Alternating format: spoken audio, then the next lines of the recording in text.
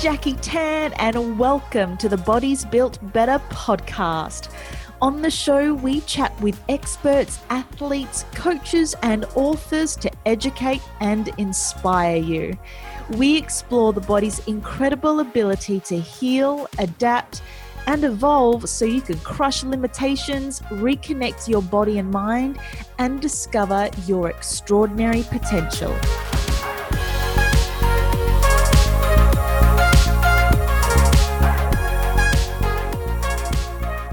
Today on the show, I chat with Dr. Sue Jackson, psychologist and expert in flow.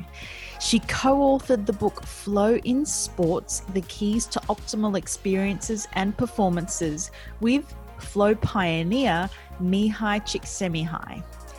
I feel like anyone involved in sport needs to read this book. But the other thing is, flow is not just limited to people playing in sport. You can experience flow in any type of activity. So if you can experience a sense of joy and engagement and focus and, well, flow, then why not practice getting into flow? Here's a quote that I loved from the book. Once the keys to flow are understood, it becomes possible to transform the entirety of life from a stressful and chaotic chase into something resembling an enjoyable dance. I love that so much. And if that hasn't convinced you to learn about flow and how to get into flow, then maybe this one will. Flow lifts experience from the ordinary to the optimal, and it is in those moments that we truly feel alive and in tune with what we are doing. And on that note, let's get into flow with Dr. Sue Jackson. Sue, thank you so much for chatting with me today. I'm very excited to talk about flow. And if I'm honest, it's actually a state or term that I only came across this year. And because of my love for sport, I came across your book, Flow in Sports, The Keys to Optimal Experiences and Performances, which you co-wrote with Mihaly Csikszentmihalyi. I hope I said that right. Well done. Awesome. Most people don't get it right first time. And I loved the book, and I honestly think anyone who's involved in sports and, wants to improve their performance and potential, I think it's one that's to be read. So I'm super excited. So thank you for joining me. And to kick this off, if you could give us some background on you and what led you to your work in flow. Yeah, thanks, Jackie. It's a pleasure to be on your podcast, and I hope that listeners will enjoy hearing about flow and that it will motivate them as it motivated you when you learned about it, to explore it more in their own lives. And my book, Flow in Sports, was obviously directed at athletes and coaches. And so for those listeners, flow is something that sport facilitates in many ways, although not always. And flow is also something that's not just reserved for sport, so it can be experienced in any setting. It's got relevance to all of us. And what led me to study flow? I did a combined psychology, human movement degree, and had a love of sport, and was involved in teaching physical education and coaching sport to begin with in Sydney, where I'm from. And then I decided to take my interest in the mental side of sport into postgrad degrees in sports psychology. And at the time, North America was, and probably still remains, a leading source of academic programs to train in. So I went across to the States, and I guess it was from doing that, and I was at the University of Illinois for my master's degree, and Csikszentmihalyi was at the University of Chicago, which is a 3-hour drive between those two places. And I stumbled across his book, his first book on flow, which is called Beyond Boredom and Anxiety. And hopefully, as I talk more about flow and the model of flow, it'll become clear what that title means. And I read that book, and it was the first time I understood that there's actually a psychological state that has research behind it that describes those times that I would treasure as my most special moments for me, mostly in sport, but also I had and still have a love of reading and writing. And just to illustrate that it's not just reserved for sporting situations, this state. And so then I was like, oh, wow, so this is something that has a research base to it, and that I was trying to decide what I was going to do for my master's thesis at that time, for my master's research. So I was looking already at motivation in athletes, and I added in flow, and that's kind of got me started. And I found the aspects about talking to athletes. So part of my research was qualitative interviews, and I found that talking to athletes about their flow experiences was really rewarding, and that they found it really rewarding, which for a research participant, for them to actually find the research rewarding to do is a bonus. So then I decided that would be the focus for my PhD. And I went on and did a PhD that was an entirely qualitatively based PhD, looking at in depth the flow experience in athletes. And then that led to subsequently down the track writing the book Flow in Sports with Csikszentmihalyi. And for anyone who's listening and wondering how to spell that name, I don't know, do you want to have a go at that, Jackie? It's not how it's I've got the book in front of me. Yeah. Mihai is actually spelt Mihaly. Csikszentmihalyi is Csikszentmihalyi.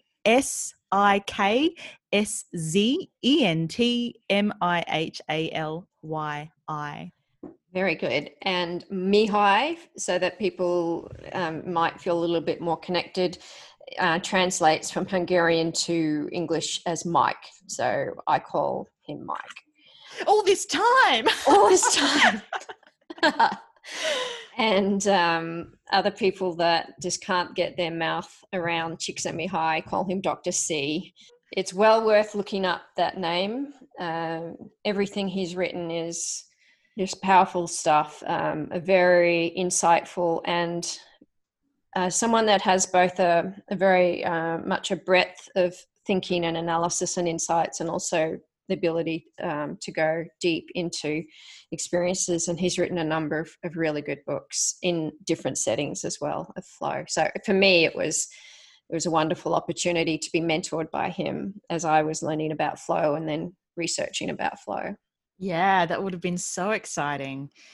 So do tell, what is flow? What is flow? We won't keep it a secret. Flow is a state of optimal focus on a task, on the task that you're doing at a particular time. And then beyond that complete concentration, it's also associated with many other characteristics or qualities of experience. And the highlights are that we tend to really enjoy what we're doing when we get absorbed in something, in that we can let go of our worries and our self-concerns. And it's also associated with performing optimally. So it's a state of total focus in which we feel at our best, and we tend to perform at our best as well. Awesome. Yeah. And the most important, how do you experience flow? Yeah, well, that one. It's easy, right? Hopefully. Yeah, no, we won't need to spend much time on that. No, yes, we would. That's the important question, of course, and it's something that I can give some insights into, and I think that to really learn about how to experience flow would take someone committing some time and getting involved with some consulting with someone about their own situation and understanding that, and what psychological skills would be most relevant to them. But there are some, from research of the model of flow, there are 3 preconditions, they're called, to flow. And so these things need to be in place for flow to be experienced. And the first is that there's a balance between challenges and skills. And that, if anyone wants to look up the model of flow, that's a 4-quadrant and the 8-quadrant model of flow. And that's where the title of the book, Beyond Boredom and Anxiety, comes from. So if you think of a 4-quadrant model, so if you just think of a vertical axis and a horizontal axis, you've got 4 squares. Flow is 1 quadrant, anxiety is another quadrant, boredom is a quadrant, and apathy is a quadrant. And so flow exists beyond the experiences of anxiety and boredom. And that is all defined by the relationship of challenges and skills. To be in flow, you need to be in a challenging situation that you bring a high skill set to. So you need to have both challenges and skills high. So those 2 axes I talked about, the vertical axis is generally the challenge axis from low to high, and then the skills axis is the horizontal axis that intersects it again from low to high. So it's when you've got both skills operating at a high level and a high level of challenge that flow can be experienced. Sometimes if we look at opposite experiences, such as anxiety, which most of us can relate to, if we can't yet relate to flow, or we can't sort of pinpoint times we've been in flow, few of us would not be able to relate to times we've been anxious. So anxiety, according to this model of experience, would occur when you're in a challenging situation without the necessary skill set to meet the challenge. And often, particularly if we're talking about high performers, it's not the objective skills so much as your perception of skills. That is, do you believe that you have the skills to meet the challenge? So it's one thing to have the skills, but if you don't believe that you have the skills, or you're engaged in self-doubt, then that's going to lead you to anxiety. Whereas if you can trust in that skill set, then you've got the potential for flow.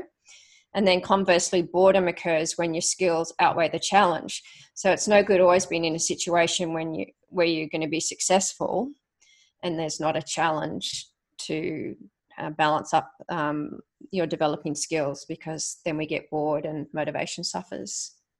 So can beginners get into flow if they're acquiring a skill? It's going to be a more challenging time to get into flow until you've got some base level of skill. However, the good thing, particularly in physical activity and sport settings, is that we can generally, as you would know, like you can generally modify a challenge. So like as a PT, if you're working with a client that's a non-exerciser or has an injury, you modify what you're asking them to do so that the level of challenge meets their skill set. Yeah. So it's about getting that balance. So it's not out of the question that a beginner can experience flow. I think you've just answered my next question, okay. But I'll ask it anyway to see if you've got anything to add to it. How do we manage the ratio of skills to challenge? Well, again, I think it's a very positive practical model, because you can develop skills through practice. And when we're talking about skills, I'm, as a psychologist, talking about psychological skills. And if it's a physical task, then you need the physical skills. If it's got a technical component, you need the technical skills. To any component, any task that you do that involves challenge, there's a mental component there. You've got to be able to put your attention on the task and sustain your attention on the task and not get distracted. And that's no easy ask for us in the lives that we live, that are so full of distractions and distractibility and, different things pulling for our attention all the time. Very much technologically driven lives that mean staying focused on just one thing becomes more difficult. However, we can train ourselves to be better at that. So yes, we can modify our skills for sure. We can always do something with our skills. We can also do something about if we're lacking confidence or self-belief or an ability to trust ourselves in challenging situations. We can work on that, work on developing psychological skills there. And then the challenge, as I've just mentioned, we can modify that. And if you're already a high performer, it's having an openness to continually wanting to extend challenge. and not to the point where you go and drop into anxiety all the time, but you've got to get that balance right. And I remember interviewing a figure skater, and they're talking about like it's such a fine line, and as a skater, they were talking about the blade of their skate, and how, you know, to skate effectively, you have to keep right on the blade, and you can tip easily one way or the other. And it was kind of like you could tip into anxiety, or you could tip into boredom. And so it is a fine line, and it's not an easy state to achieve. However, it's one that, with training, just like training anything, we get better at it. Yeah, so we can learn to get into flow. Yes, we can. Awesome. If we have the ability, have the ability to pay attention, you know, if someone has an attentional deficit or disorder, then, and they can't sustain attention on a task, then, and still, most people can train to be better at that. So yeah, as long as we can focus our attention to some degree, we have that potential to experience flow. Yeah. And so I guess it's like with anything, the more you practice it, the better you'll get at it. Mm-hmm. Yeah, it's exactly right. Yeah. And the longer you can experience it, like how long could you typically experience flow? Mm-hmm. Yeah. Well, in my research, I found that it was very much dependent on what you're doing. So you're a 100-meter sprinter, and you're in flow for that time, it's not going to be very long. However, if you're a marathon runner, then that time in flow can be much longer. However, the likelihood that you'll be in flow for a whole marathon, or, you know, a whole endurance event is low for most of us. I do remember one example of someone who recalled being in flow for an entire marathon run at the end of a triathlon. So she's actually a world champion triathlete, and she, as the leader going into the run, the motorbike camera was on her the whole run, and she didn't realize until watching the televised event that there was this motorbike camera on her for the entire marathon. Wow. Yeah, she's just like so focused on the run, on the next step, and so on. Incredible. Yeah. So let's talk about feedback for a second, because I when I got to this part in your book, I'm like, so good. And there are so many types of feedback. So, you know, you state that your own body is feedback, and the coach can give you feedback, your teammates, spectators, whether it's good or bad.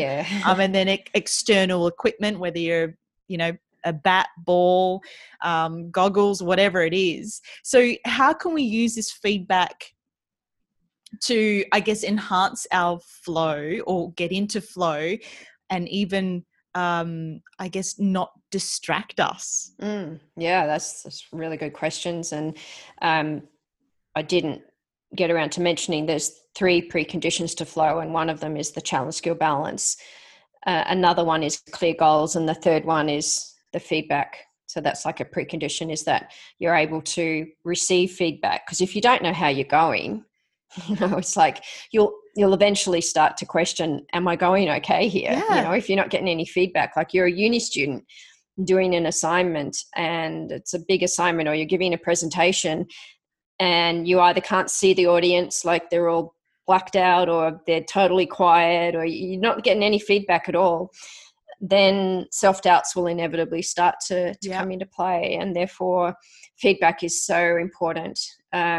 So receiving the feedback and then being able to take it on board without getting caught up in evaluation and judgments and so on, which is quite challenging again. Yes. Unfortunately easier to do than not. Yeah. And you mentioned goals.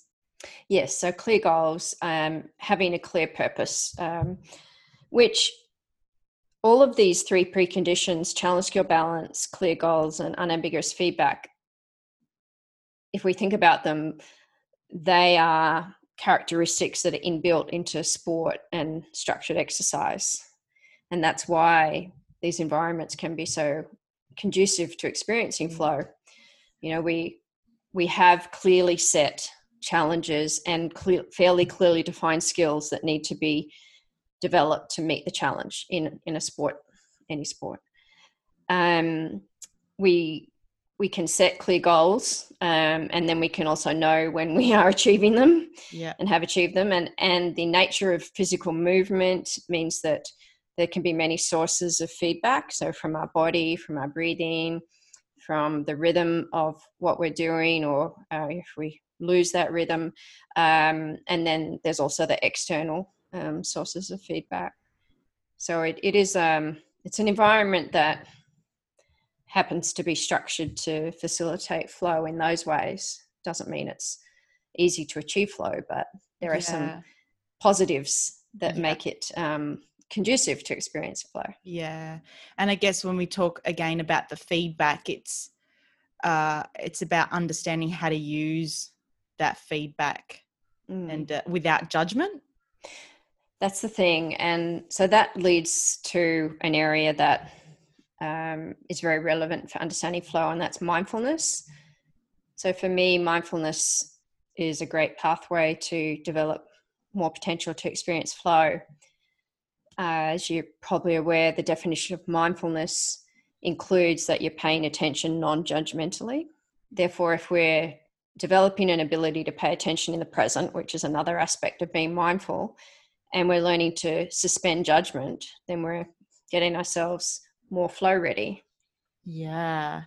Well, this is a nice segue, because I was gonna ask, how can we use other practices like mindfulness, meditation, even yoga to help us to get into states of flow? Yeah, and all of those are really good. So mindfulness is a way of attentional training and a way that helps us to learn to be more in the present moment. So we're not going to get into flow if we're thinking about the error that we made or the teammate made, or we're worried about what the outcome will be. That's not the place where we're going to find flow. And mindfulness helps us to be aware when we're not in the present, so that then with that awareness, we then have the choice. We can choose to stay in this interesting past or future scenario, or we can come back to the present. So mindfulness is really valuable, and the formal practice of mindfulness, often called meditation. Yoga, that's something that I certainly enjoy doing and have found flow experience in. And in one of his books, his book 1990, entitled Flow, Csikszentmihalyi refers to yoga as a thoroughly planned flow activity. And that, just like sport, but I guess taking away that competitive aspect, that most yoga practices don't have a competitive aspect. So, having that can be both helpful and make it more unlikely to experience flow. So in yoga, the purpose is to connect with the present moment and to have the body and mind working together and to experience freedom and enjoyment in the movement. So these are some of the ways that yoga is facilitative of flow as well. Yeah. Great. I really loved the chapter in your book on controlling the controllables, because obviously that's a big one in life in general. And you mentioned in there, feeling invincible, it's important to exercise control in an uncertain state or challenge, which enhances the self. So how do we learn to train ourselves to get good at controlling our responses? Is that a byproduct of flow, or learning to get into flow, or is it like the other way around? Learning how to control that response will help us get into flow. Yeah, the relationship between control and flow is an interesting one. And I referred to the 4 and the 8 quadrant model of flow. So in the 8 quadrant model of flow, in between flow and boredom, there's a couple of other states. And the first one is control. And then the one after control is relaxation. And the one after relaxation is boredom. So it's kind of like this circular sequence that's all related to the relative balance of challenges and skills. So when we're in a state of control, which most humans love to feel in control, our skills and our challenges are both high, but the skills outweigh the challenge. So it's different to being in flow, where it's more in the extending the challenge. So it's more being able to step out into that uncertainty. And how do we experience control in that situation? By controlling the controllables, which is focusing on what we're doing and letting go of the non-controllables. So when we're in flow, we feel like we're in control, but our goal isn't to be in control. The goal is to be focused on the task, and then being in control or feeling like you're in control can be one of the experiences that you have. But if you're controlling everything, to the nth degree, then that's a different state to flow. Does that make sense? I think so. Yes. It's actually interesting.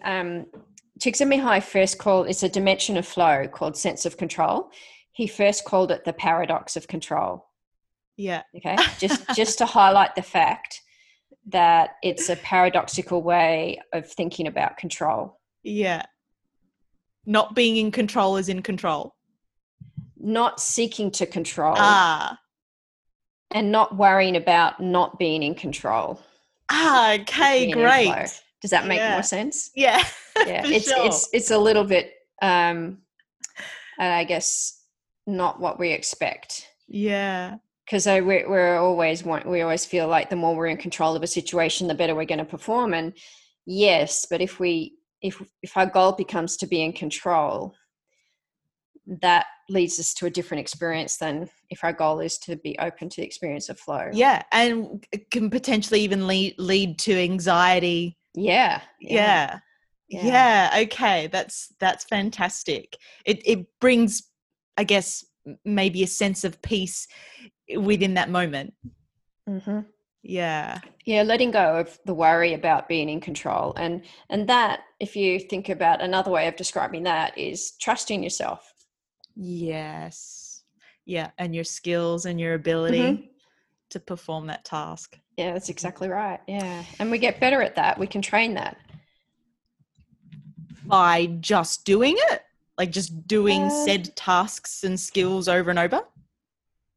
That would be one thing, but if we're doing that task over and over, always doubting ourselves or letting worry come into it, we're training ourselves to not trust ourselves. Yeah. Yes. So there's got to be the training of the mind component as well.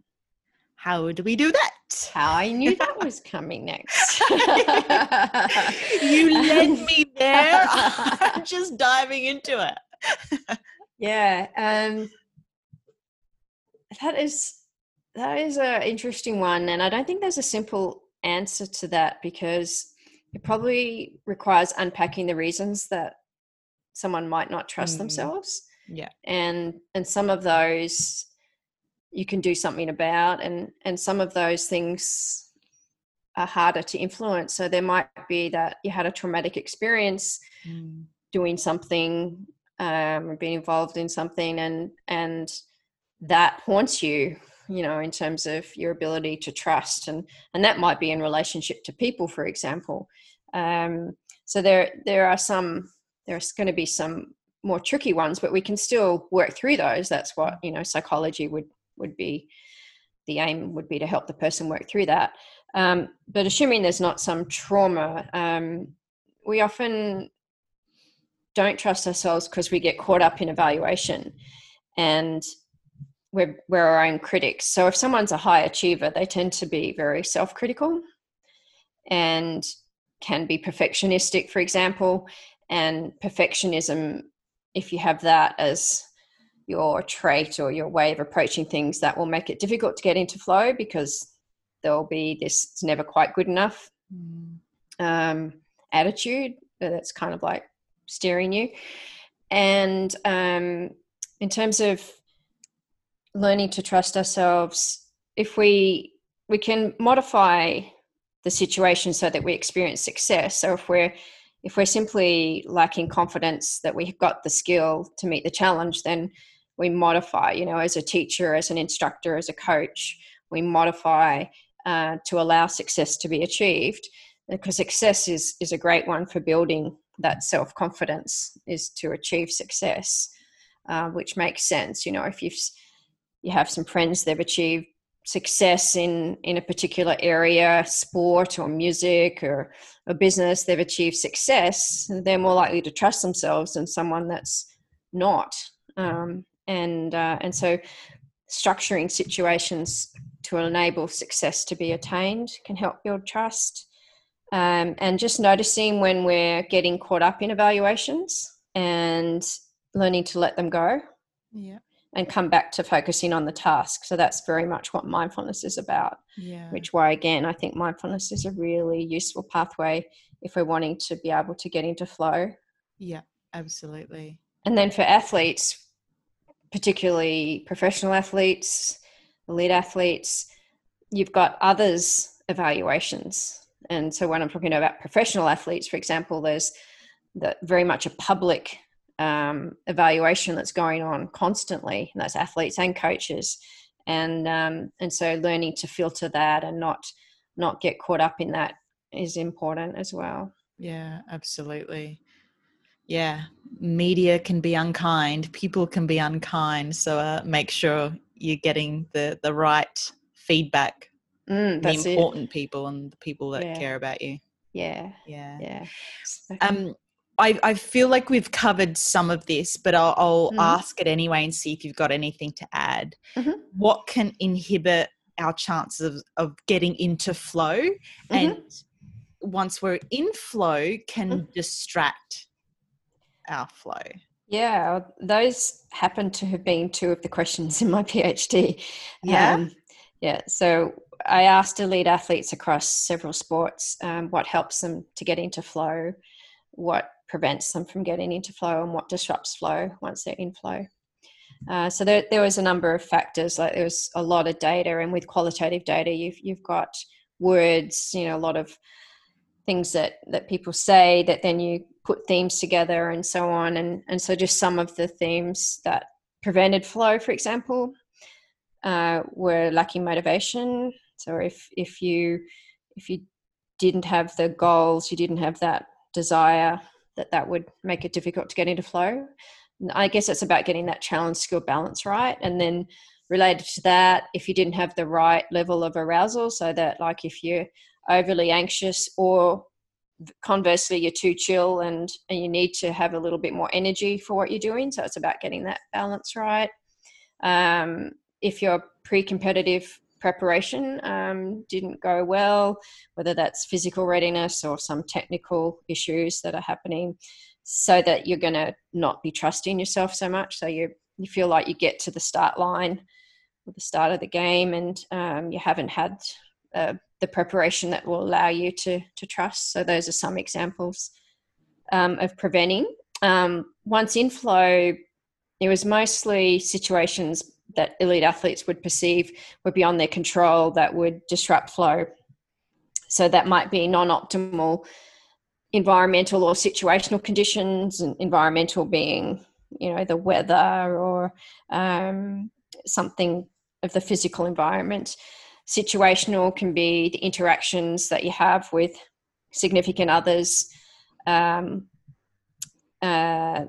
are at the event, say, and that can then be non-significant people as well, such as the public and the media and the opposition and so on, or your own teammates. So there's a lot of things that, if you're in a team sport, that can make that flow experience one that can be easily disrupted. So like some sports are going to make it easier for one to get into and stay into flow, and they tend to be those ones of a continuous nature where you're in control of what you're doing, a runner or a swimmer or cyclist, for example.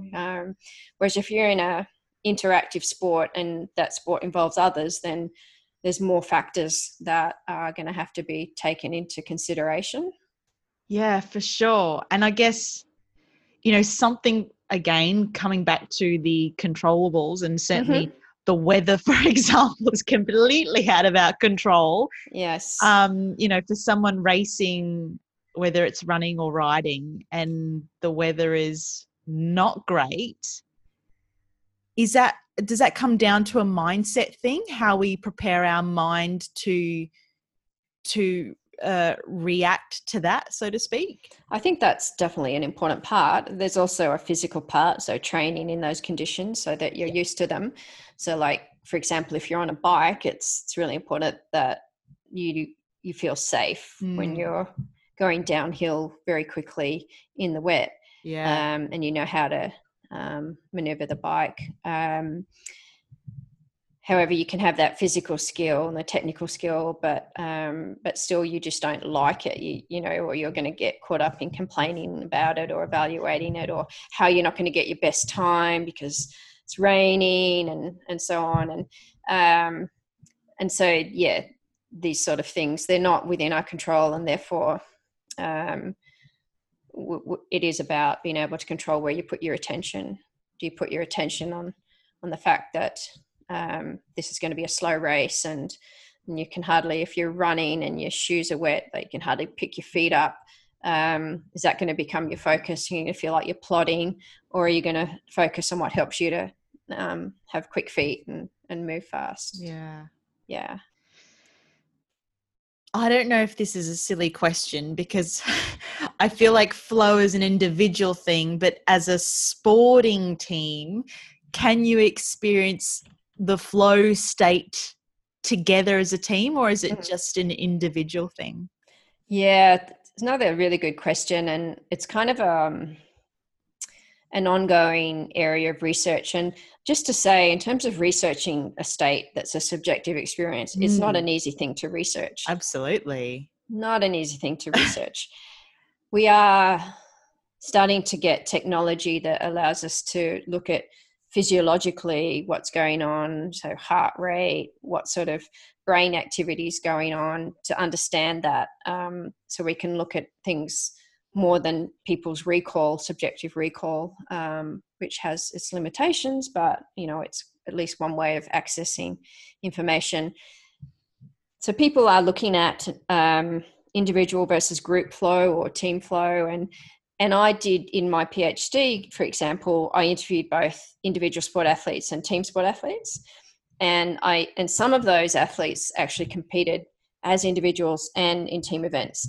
So cyclists and rowers, for example, would have track cyclists had individual events and team events, and same with rowing.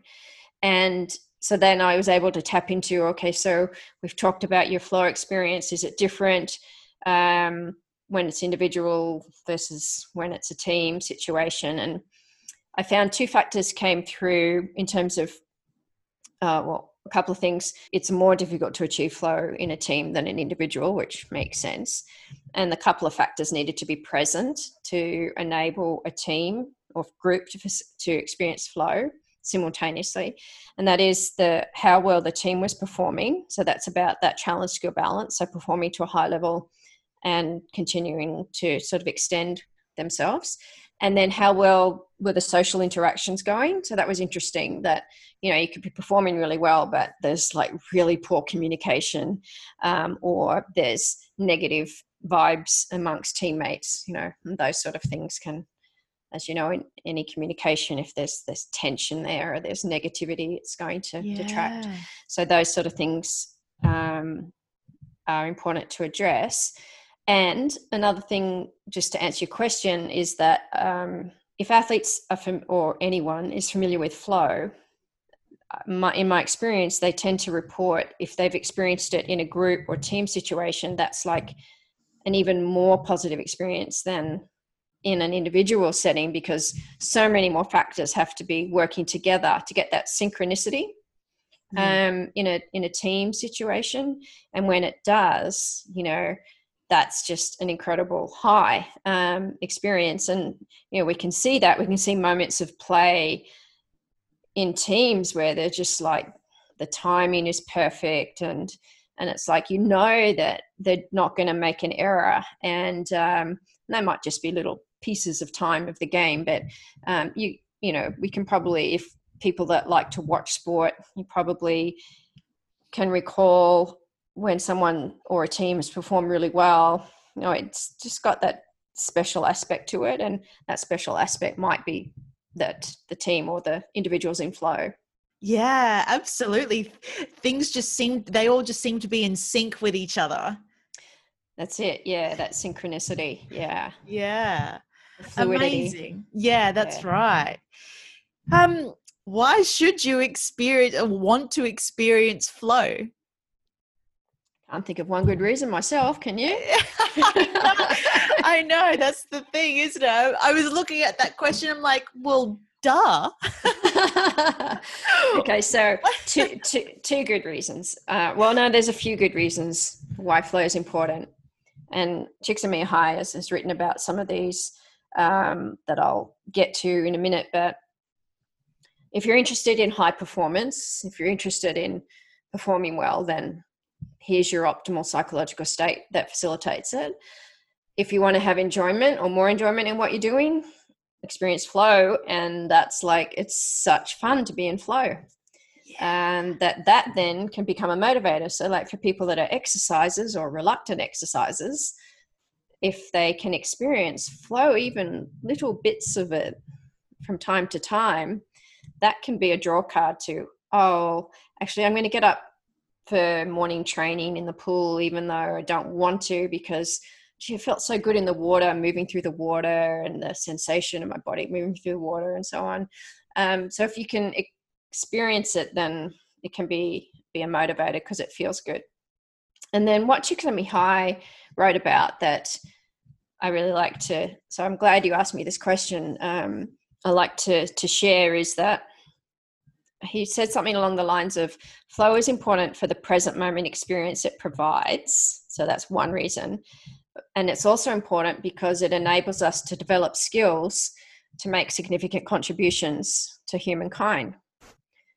So it's key to us creating, investigating, discovering, furthering knowledge, and one of the books he's written is called Creativity. And in that book, he interviews people that have achieved amazing things, including Nobel Prize winners in different fields, and how flow underlies their creative process. So what I'm saying is that flow is important for the experience it provides, but it also, if flow is something that becomes an important part of our lives, that we want to experience that, then we are, by definition, open to challenging ourselves and to developing skill and to learning and to growing. And then over time and with the appropriate skills and appropriate opportunities, then we can make significant contributions. So that's like a higher level reason that flow is important. That's sensational. On the complete flip side, can you experience flow doing an activity that you kind of got to do, but you don't really enjoy? Yeah. So that's been looked at as well. Work settings.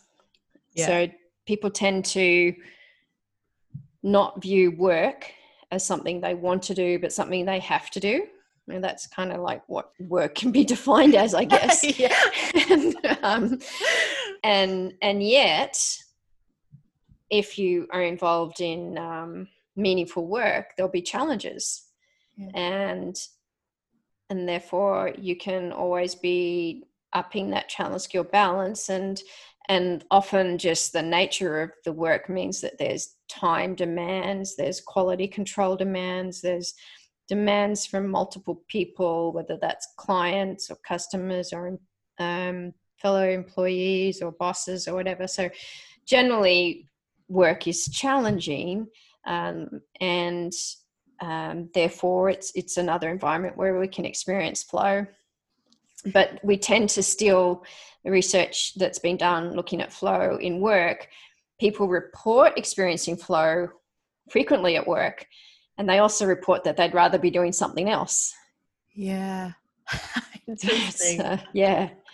So I guess that's one that yeah, if work is a necessity in life for you, which for most of it is, most of us it is a necessity, then changing your outlook on it might help you to change how you view it, Yeah, and how you experience it. Yeah, rather than this is, I have to get up and go to work today. It's, I've got this challenge in front of me today, and I'm going to bring these skills to it and see what can come of it.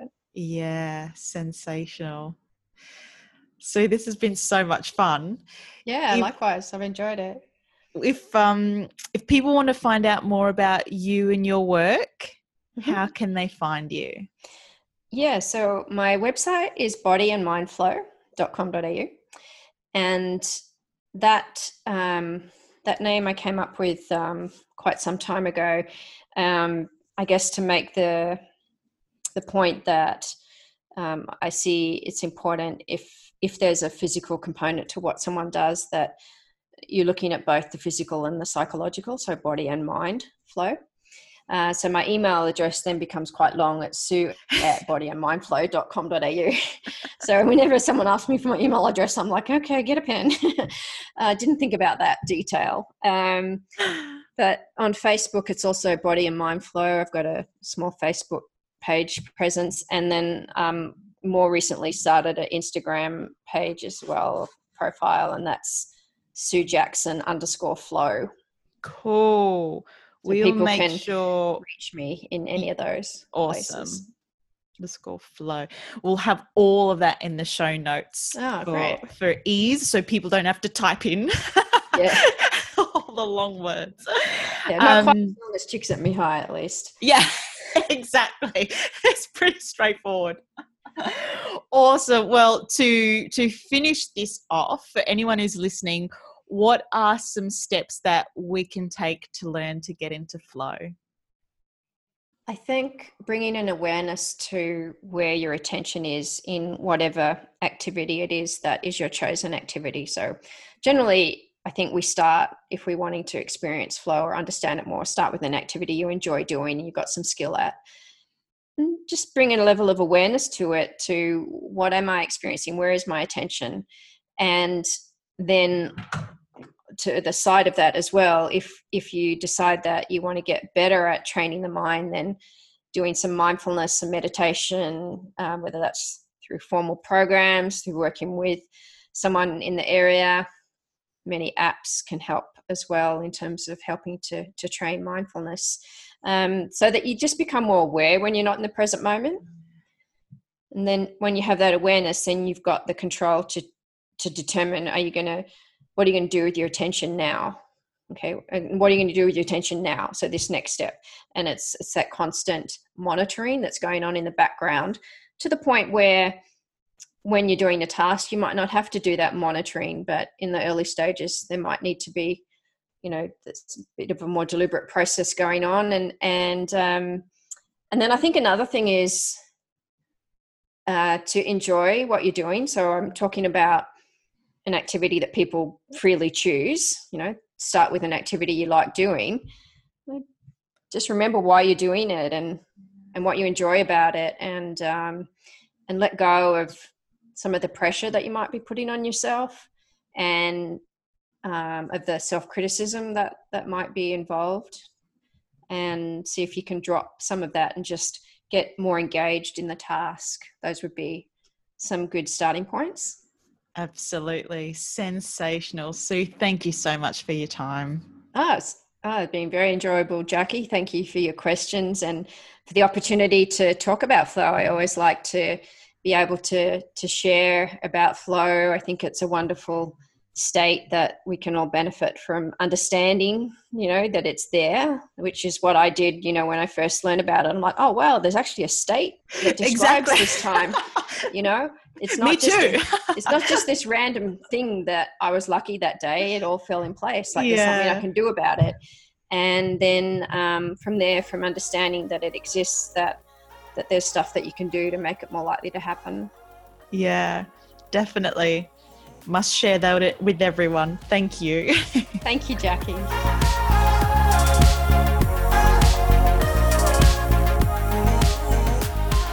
That was Dr. Sue Jackson. I had so much fun chatting with her. If you want to learn more about the flow state, check out the show notes with her website and her Instagram handle. And of course, get your hands on the book, Flow in Sports. If you want to get the competitive edge, then you want to get into your flow state. And that is the book that will teach you how. And if you're not into sport, that's cool as well, because as we mentioned, Mihai Csikszentmihalyi has the book Flow, and that one teaches you all about, obviously, flow itself as a state, how to get into it, and why you should be getting into it. I hope you enjoyed this episode. Please let me know what you think. Let me know if you've experienced the flow state. I definitely have. Well, I mean, I have, and I didn't realize it at the time, but now looking back on it, there's so many times I've, in my dancing days where I've been learning choreography and dancing away and just been like, oh, the song's done, the routine's finished. So it's definitely a state that I certainly want to be experiencing more of in life. So get your hands on those books and let me know how you go. Thank you for tuning in. As always, it is an honor to have you listening in today. If you enjoyed this episode, share it with your friends. Start talking about flow. And if you can subscribe to the channel, help a girl out. And most importantly, have an awesome day, week, month, and year. And here is to a world of bodies built better.